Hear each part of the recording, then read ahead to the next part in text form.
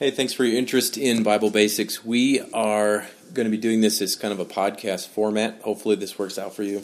And normally when we talk as to various discussion points and things like that, it takes about like an hour and a half, and I'm guessing this is going to go about 45 minutes. So I'm glad that you're interested in the class. This is the first one, and this is going to be pretty basic stuff in the sense that we're going to look at what is Christianity about, and we're going to try and answer that question. And the way that we do that, if you look in your notes, the course is set up. It's not meant to be like a funnel to become part of our church, but this is from John chapter 20, verses 30 through 31. That's on page, it should say introduction on your notes. So Jesus did many other miraculous signs in the presence of his disciples, which are not recorded in this book. But these are written that you may believe that Jesus is the Christ, the Son of God, and that by believing you may have life in his name. This is from John chapter 20, verses 30 and 31.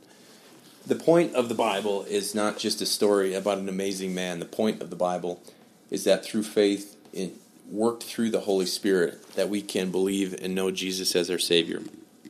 That's the point of this course, and we're going to use a number of materials. The materials, as you can see, are God's Word. That's how God uses and speaks to us, is through his word. And in the Bible, God tells us about himself, his plan to save us, and the promises to bless us, which we'll look at in this lesson. So what happens when we're done? Upon completion of this course, you may desire to become a member of Eternal Rock. Of course, that's our desire, and we think we've got a great church that looks to proclaim what the truths of Scripture are in a place where someone can find community and grow in that community. That's our prayer. But know this, taking this course doesn't obligate you to that. We're essentially saying we believe the Bible teaches this. This is what we do teach. And if this makes sense to you, of course, we want you to be part of our church family. If you got questions about stuff, we're not going to force you into being part of this group. What's the purpose of this Bible Basics? Certainly my favorite class to teach. I really enjoy this one. I've taught it probably 20 plus times, and it's one of my favorites. And the purpose is just to introduce the Bible to you and God's Word with you, and ultimately to show God's glorious truth. It's an amazing thing that we can't even get our mind around, but at least we can explore this together, ask questions together, and in the end, it always changes a person's life. So as we get started, this is the first lesson of, technically there's 11 lessons, but we start to double up at the end, and I'll record this one here. So this is lesson number 1, the problem and the promise. I should state very clearly that this is not like a recording studio. This is my microphone that's supposed to be a pretty good microphone, and then just in my office. So if you hear background noises, I apologize about that in advance, but let's get to it. So the problem and the promise, you have probably observed at this point, if you're more than like 10 years old, that you've got problems in your life. Your work is not the easiest thing in the world. Your relationships are not without problems. Your dreams that you had even as a kid, some of those are fulfilled. Some of those are not fulfilled. And you're wondering, maybe, is this just me, or is there frustration in my life? You're not alone, if that's what you're thinking. Every person has frustration and difficulties in their life. Where does this come from? Well, scripturally, God has an answer for that. And he explains that most, we could say, really every problem in our life comes from what we would call sin. And he shows that in 2 spots. The first one is Genesis chapter 3. You can see that in your notes, verses 4 through 6. And I'll read it just in case you're just listening. If you've got it in front of you, you may want to just read it. But it says in Genesis chapter 3, so keep in mind that God had created the earth. The record of God's creation is chapters 1 and 2. And then verse 3, at chapter 3, it already gets difficult. And Adam and Eve are the only ones on the planet at this point, and they have an encounter with the serpent, and that's the devil in kind of this serpent's body. And the devil says to Eve, as she looks at this fruit that you've probably heard of, the forbidden fruit. She looks at this fruit and sees it's desirable for gaining wisdom. She sees this fruit, and the devil is convincing her through doubt to try and convince her that she should eat this fruit. So he says this, Genesis chapter 3, verses 4 through 6. You will not surely die, the serpent said to the woman. For God knows that when you eat of it, your eyes will be opened, and you will be like God, knowing good and evil. When the woman saw that the fruit of the tree was good for food, and pleasing to the eye, and also desirable for gaining wisdom, she took some and ate it.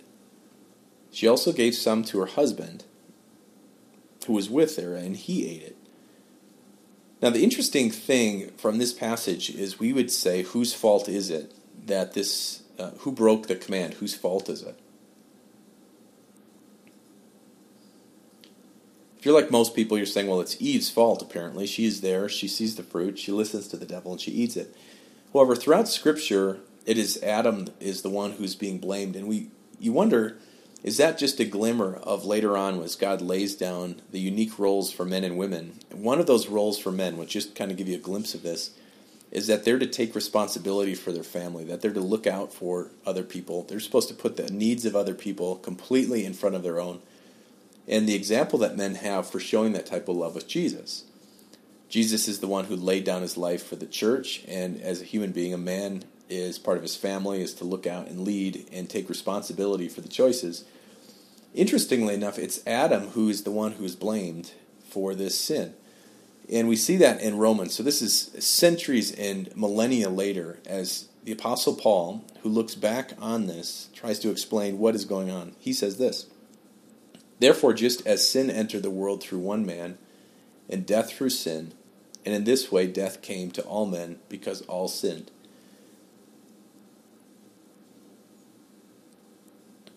Notice very clearly that it says sin entered the world through one man, not woman. So was that first sin doubt? Was that first sin Eve's fault? And I think we'd have the question, or is that first sin Adam's fault? Because he saw this about to happen, and he saw Eve about to disobey God's command. And instead of taking responsibility and stepping in, instead he just lets it happen, because it says at the end of verse 6, she gave some to her husband, and where was he? He's with her, standing right there. So if I'd write something on the blank, it might be this. Adam and Eve deliberately disobeyed God, and because of that, as a result, now all people are sinful. This certainly has ramifications that you've lived with, but we can see it in a number of places. What are some of the effects besides human being? It says Adam and Eve, now everyone is going to die. Death came into the world because of this. But that's not the only thing. So Romans 8:19-22 says this. "The creation waits in eager expectation for the sons of God to be revealed." So we have personification talking about creation. "For the creation was subjected to frustration, not by its own choice, but by the will of the one who subjected it, in hope that the creation itself will be liberated or freed from its bondage to decay and brought into the glorious freedom of the children of God." We know that the whole creation has been groaning in the pains of childbirth right up to the present time. Now, all that is personification, which is saying, let's put human attributes on something that's inanimate. But you get the point. The picture from God's point of view and the Apostle Paul's point of view is they look at creation who is subjected to decay and struggles and not the world that God intended. There's suffering in a sense. So not only people, I would write in that blank, but nature lost its perfection. Adam and Eve didn't have a bomb shelter. They weren't thinking like things were going to be destroyed and it was going to decay. Instead, they had perfection and they lived in perfection until sin enters the world. Well, there's other ramifications that come with this. Genesis 3:16-19 says this, to the woman, he said, this is inside your notes, "I will greatly increase your pains in childbearing. With pain you will give birth to children." I don't know what it was like before, so that's one thing, pain in childbirth. "Your desire will be for your husband, and he will rule over you." That's kind of number 2. Relationships are going to have friction, and we'll talk more about that in just about 2 seconds. To Adam he said, "Because you listened to your wife and ate from the tree about which I commanded you." Notice how he puts the blame on Adam, and what did he do? He listened to bad advice. "That commanded you not to eat of it. Cursed is the ground because of you. Through painful toil you will eat of it all the days of your life. It is going to produce thorns and thistles for you, and you will eat the plants of the field. It's not going to be easy, but by the sweat of your brow you will eat food until you return to the ground. Since from it you were taken, for dust you are, and to dust you will return. We see four things. We see four things that I think are distinctly unique in this situation. Number one, pain in childbirth. I have no idea what it was like before. Number two, relationships are going to struggle. It says your husband is going to rule over you. And so God has given him this unique role as the head of the family. And how is he going to use that role? In a sinful world, instead of looking out for people, taking responsibility, putting the other people's needs ahead of himself, deferring his own desires, instead he's going to use that in a domineering role and rule over his husband. Now, often you have the example of how you see that, and it says your desire will be for your husband. This is kind of unique about how men and women are. You see, and many of us have seen a woman who's, in a sense, abused either physically or mentally, and you say, verbally, and you say, hey, you got to get out of this relationship. It's terrible for you. Why are you in this relationship? And instead, she says, I love this person. And then the cycle kind of comes back around like loops, and then suddenly the man is doing something that's abusive, and they can't believe it, and then it loops back around, and he does something over the top nice, and she says, hey, I think he's really changed. That's what we call the cycle of abuse. It just goes in a circle, back around, and back around, and back around, and back around, and back around. All of this is a result of living in a sinful world, and the selfishness that is now taking over people. Number three is that no longer is it going to be easy, but this is hard work. That you're going to, we have hobbies that we really enjoy. But work is work. And finally, number four, ultimately death. Death is what's going to come. From death you come. You're going to go to the ground, and you're going to go back to the ground. So what is the theological terms that we talk about? We have two terms. One, you can see with those arrows on the side. One is inherited sin. And the other that we're looking at is actual sin. So let's look at inherited sin first. Romans 5:19, where that first arrow points, says, for just as through the disobedience of the one man many were made sinners. So one person sinned, what's the result? Everybody born after Adam is born sinful, unless it's miraculous, which we'll talk about next week. So this is what we call inherited sin. It's like sickle cell anemia. You don't do anything about it, but people that have that in their genes, they're just in their genes. They couldn't do anything about it. It doesn't matter if they eat well. That gene is going to be inside their makeup and their DNA.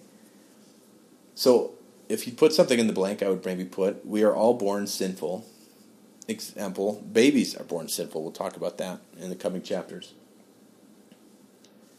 So at this point, you might be frustrated because you're saying, now, let me get this straight. I'm suffering for the pain and suffering of somebody else. Like, this isn't a good deal. However, Matthew 15:19 explains, out of the heart come evil thoughts, murder, adultery, sexual immorality, theft, false testimony, and slander. So we inherit sinfulness, but even if we would be damned to hell, as we're going to look at, even if that was the only thing that happened, but that's not the only thing that happens. Each one of us in our life commits actual sins.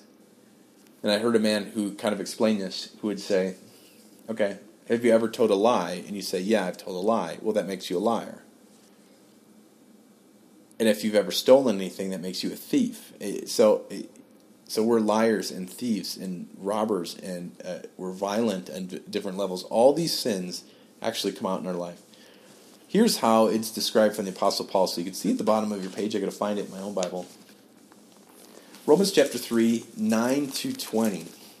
So I'm opening that up right now. You can follow along if you have your Bible. Romans chapter 3, 9 through 20 paints a picture of what it's like to be a human being on this earth. So sorry about the page turns here. I'm coming on it right now.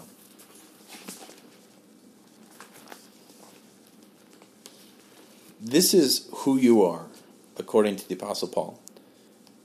What shall we conclude? Are we any better? Not at all. We have already made the charge that Jews and Gentiles alike are all under sin. As it's written, there's no one righteous, not even one. There's no one who understands, no one who seeks God. All have turned away and have together become worthless. There's no one who does good, not even one. Their throats are open graves. Their tongues practice deceit. The poison of vipers is on their lips. Their mouths are full of cursing and bitterness. Their feet are swift to shed blood. Ruin and misery mark their ways, and the way of peace they do not know. There's no fear of God before their eyes. Now we know that whatever the law says, it says to those who are under the law. For what purpose? It says, so that every mouth may be silenced, and the whole world held accountable to God. Therefore no one will be declared righteous in his sight by observing the law. Let me just comment here. You cannot have a right relationship with God just by doing the right things in the law. But instead, what's the law good for? It says, rather, through the law, we become conscious of sin. The very best thing that can happen from the law is you cannot earn your way to heaven. It's impossible. The very best thing that comes from the law is a realization that we can't fulfill the law. I use the example of like history. If you really love history, or a diesel engine or something like that, you really love something, you think you know about it until you start to learn about it, and then you just realize how much you don't know. The same thing is true with God's Word and His expectations for us. You could simplify it really easily. But then the more you study, and the more you understand, and the more you live it in your life, the more you know about what God expects of you, the more you realize you don't know anything. So what does this mean? I mean, what does it mean that we're all sinful? Well, God prescribes a punishment for sin. So God describes a punishment for sin. What is that? It says in Romans 6:23, the wages of sin is death. So the fair payment of a life of sinfulness is death. So here's the question. Could God, who is perfect and He's holy and just, threaten eternal death as punishment for sin and then not follow through on His sentence? So why does that matter? Because I'm not perfect and holy and just, but can I threaten my kids with a punishment and then not follow through with it? I'm not saying it's wise, but I can do that. That's possible. Can God do that when He is perfect and He's holy and He's just? Say, okay, if you do this, this is the result. The answer is no. If God says sin deserves death, it deserves death. That doesn't mean we try to just say, okay, God, that's what you say, we're all going to die. Instead, we try and come up with our own solutions. And some of those fit into these categories. So if a sinner wants to, it's in the box. Wants God's love and to go to heaven, what would he or she try to do to earn God's love? We got a couple options. Counterbalance sins with good deeds. Here's one way that you can do that. And usually, what kind of relationship does this work with? Kind of romantic relationships, or family relationships. You love each other, you do something wrong, and you can buy flowers. You love each other, you can do something else. Because you have some credibility. You've built what the counselors call chips in the bank. This is kind of added up over time. You put deposits in over time expressing your love. Now you do something wrong, it takes out some of that deposit, but then you're able to put it back in by doing a good thing. Number two, we try harder. From now on, I'm going to try harder. So it's like this picture of a ladder. So most relationships I see this work in is in your employer-employee relationships. You've expressed this. So you're involved in something, you get your evaluation, and what do you say? Almost immediately, like, you're right. If you receive feedback well, you should receive feedback well. You go, hey, that's a great point. From now on, I'm really going to hit it. From now on, I'm really going to try. From now on, I'm going to really do it. The third one, I think, at least I'm not as evil as so-and-so. I think this one most often comes up when you talk about self-justification. If you're involved in something that you know is not right, it's very easy to justify it in your own mind and to other people's mind if you just step back and say, hey, this other person is doing it in a way greater degree. This other person is doing this way worse. This other person is way more evil than I am. What I'm doing is really not that big a deal. I mean, they're stealing way more than I'm stealing. They're being more lazy than I'm being lazy. They play way more video games than I play video games. They're worse to their wife than I'm worse to my wife. They're worse to the husband than I'm to my husband. They gossip more than I gossip. You can get the point. So do any of these satisfy God's justice and thereby earn God's love in heaven? Well, God says in Leviticus 19:2, Be holy. Be holy, because I, the Lord your God, am holy. James 2:10. Whoever keeps the whole law, the entire thing, but stumbles at just one point is guilty of breaking the whole thing. You can't have a chain and just not have one link. It's no longer that. The chain is no longer the same length. You can't have a perfect circle and then cut a chunk out. It's no longer a circle. In Romans 3:23, all have sinned and fall short of the glory of God. So just look at your things again. If you have any sins as a counterbalance, God expects perfect good deeds on one side. If you have any sins whatsoever, it does not counter things out like the Muslims believe. Try harder. I picture it like the rungs of a ladder being removed. And you can go and you can work and you do your best and you can excel, but every time you sin takes a rung away and you're not going to make your way to heaven. Or at least I'm not as evil as. Even in prison, they can find people who are nastier than they are. The murderers look at the pedophiles look at the pedophile murderers. And it's not hard to find someone more evil than you are. But God doesn't ask us to compare ourselves to most of the world. When we get our evaluation, God says, how did you compare to me, which is perfection? So the question is this, or the statement if you want to fill in the blank, everyone is guilty of sin. Absolutely everyone who walks the earth. So if everyone is guilty of sin, and God must punish all sin, what hope is there for a sinner? And this is the beauty of the gospel. John 3:16 says, for God so loved the world, and that world certainly includes you. How much did he love the world, and how much did he love you? You could read that. God so loved me that he gave his one and only Son, that whoever believes in him, talking of Jesus, shall not perish, but have eternal life. Isaiah 53:5-6, but he was pierced for our transgressions. This is 700 plus years before Jesus is born. And this prophecy is talking about the Messiah to come. And it says, he's pierced for our transgressions. Look at the pronouns. He was crushed for our iniquities. Isaiah 53:5-6. The punishment that brought us peace, how is that possible? It says it was upon him. By his wounds we are healed. We all like sheep, we've gone astray, and each one of us has turned to his own way. And the Lord has laid on him, the chosen Messiah, the iniquity or the sin of every one of us. So God demands that you have no sin and you have perfect righteousness to be holy. And this exchange takes place because God takes, it says, our sin and lays them on Jesus. Now Jesus has sin. He's removed them from us. But we still haven't done enough. We haven't done all the right things we're supposed to do. And then we see a passage like Corinthians that says, 2 Corinthians 5:21. And it tells us this fact, that God made him who had no sin. Who's that? Of course, Jesus. To become sin, to be sin for us. So God is now taking, he's putting the sin on Jesus, and he's taking Jesus' perfection, so that in him we might become the righteousness of God. So he has so completely taken all our sins away and credited his perfect righteousness to us that at the end of our math problem that should say death because we're full of sin and haven't done the right things, instead it says our sins are gone. We've done the right things through Christ, through faith in him. And at the end of our math problem, it says life. Romans 3, 21-26. This is a continuation of the section that was so depressing, but it says, you remember the best that could happen from the law is just to point out how much sinfulness we have.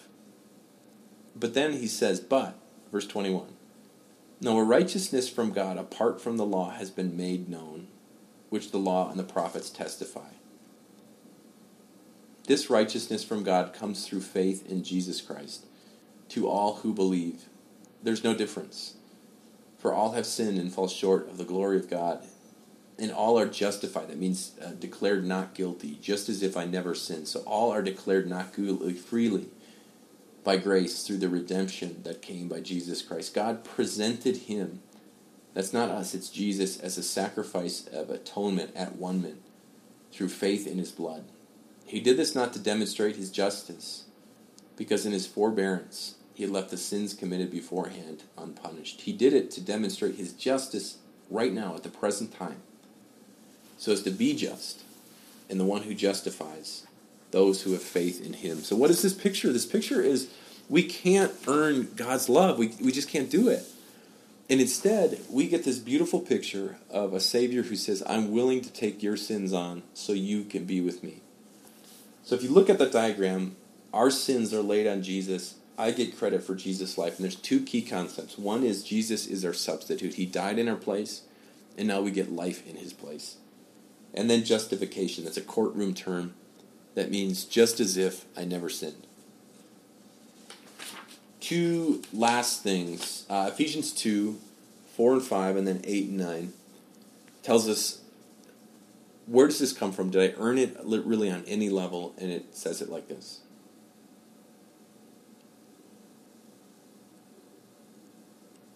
But because of his great love for us, God, who is rich in mercy, made us alive with Christ, even when we were dead in our transgressions.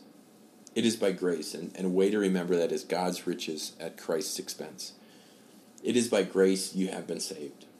For it is by grace you have been saved through faith. This is not of yourselves. It is the gift of God, not by works, not by your own work or effort, not by works so that no one can boast. Whenever the Bible talks about our sin, it's something that we earn. It says the wages of sin, the fair payment of sin is death. Now, we don't fully get that. We can't fully get our mind around that, how a loving God can, through sin, damn people. We don't fully get that, other than God is perfect and you can't be in his presence with any kind of imperfections. Whenever it talks about salvation, it uses words like inheritance. What do you do for an inheritance? You're just born. It says it's a gift. What do you do for a gift? Well, nothing. Otherwise, it's not a gift anymore. What do you do when it says grace, God's riches at Christ's expense, undeserved love? Whenever it talks about salvation, it has nothing to do with us. It's God's mercy, his love, an inheritance, and it's something that he has given us. And when it talks about our just reward, it's the result of our sin. When it talks about something we earned, like wages, it's talking about sin. So in short,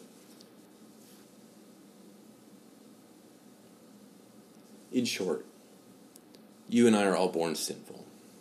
Adam and Eve made us sinful. We can get over that because each one of us has lived and committed our own sins. But now we come before God, and we can either hide those sins, we can self-medicate, we can disappear, we can just take those sins for what they are and lay them at the feet of Jesus and say, please forgive these. And God says through faith in Christ that God loved you enough. He loved the world, but he loved you enough to give up his son in our place, in your place, so that through faith in him you might live. And that amazing gift that you receive is life in his name. Let's pray. Heavenly Father, Son, and Holy Spirit, we thank you for a time in God's Word.